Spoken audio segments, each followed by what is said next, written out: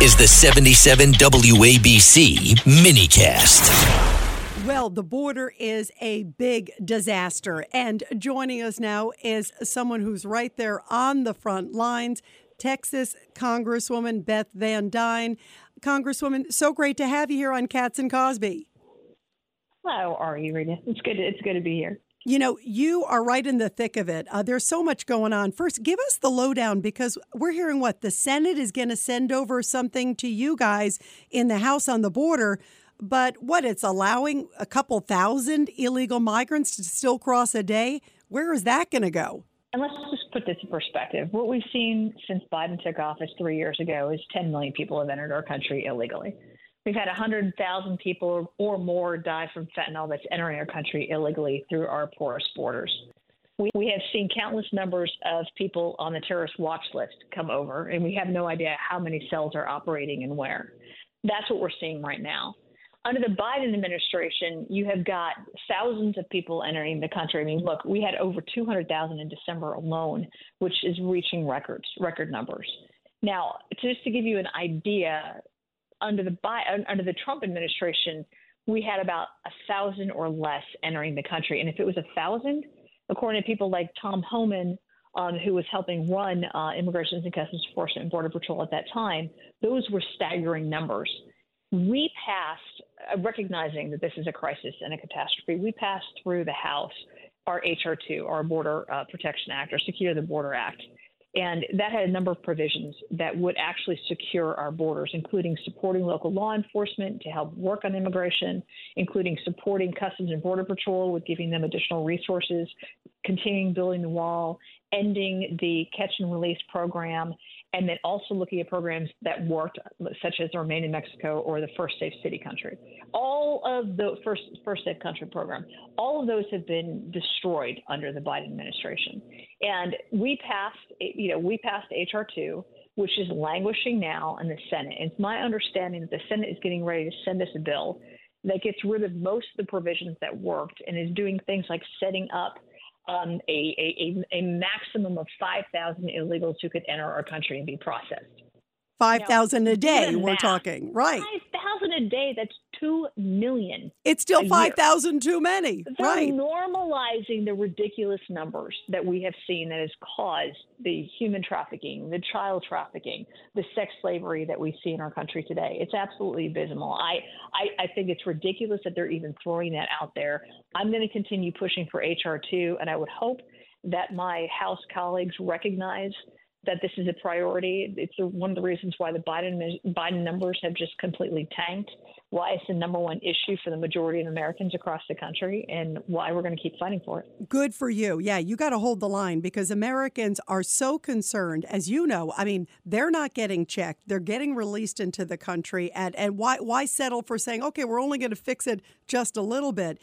Also, by the way, Congresswoman Beth Van Duyne, just recently it came out that the DEA seized a record. It was 386 million deadly fentanyl doses in New York alone last year.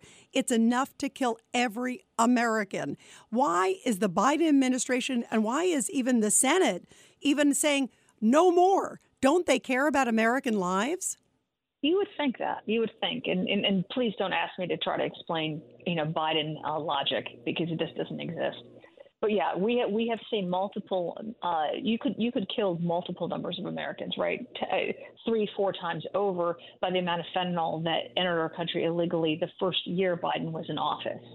We continue to see it. It's being supplied by China. It's being manufactured in Mexico, and it's coming over. And by the way, we have no friend with a Mexican president. I was down in Mexico City last year, speaking with Obrador, and he's not doing anything that he wants to do to be able to protect or partner with the U.S. He is fine with the cartels making billions of dollars, making money hand over fist, but it's at the cost of American lives. Yeah, it is. It's amazing. And the moment with him and President Biden standing next to each other, it was like, thank you for keeping the border open. And he's like, oh, thank you. I mean, it's amazing. In the middle of all this, though, we are hearing the president was asked, is it a crisis? He would say no. You hear the White House pointing the finger at Republicans. They're all like, playing the blame game because they see it tanking in the polls whenever he's asked how is he handling the border. And now, in the middle of all this, you there in Texas, they are taking you guys to task because you're arresting illegal migrants. You're and also that area on the park too. They're fighting you tooth and nail. Well, and they're actually suing the state of Texas that last year invested $5 billion in doing the job that the federal government is doing and doing the job that the federal government has created. This year they put in their budget almost $6.5 billion, again, to do the job that the federal government should be doing. And instead of working and partnering with Texas, which is doing everything that they can to secure our border and protect our constituents, they're suing them.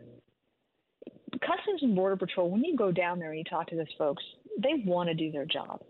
They want to be able to protect people. They want to be able to secure the border. Instead, with the catch and release program, they're acting as cab drivers. They're acting as babysitters.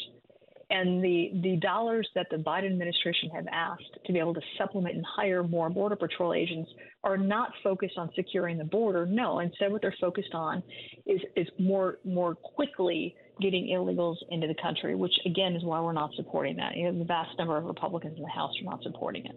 If those dollars are going to be spent, it's going to be spent putting people, deporting people who are committing crimes in our country and then turning people away instead of creating what is basically a vacuum that's pulling people in. Again, part of the Senate bill is my understanding is that not only is it putting a cap of 5,000 people per day, but it's also creating, work exemptions.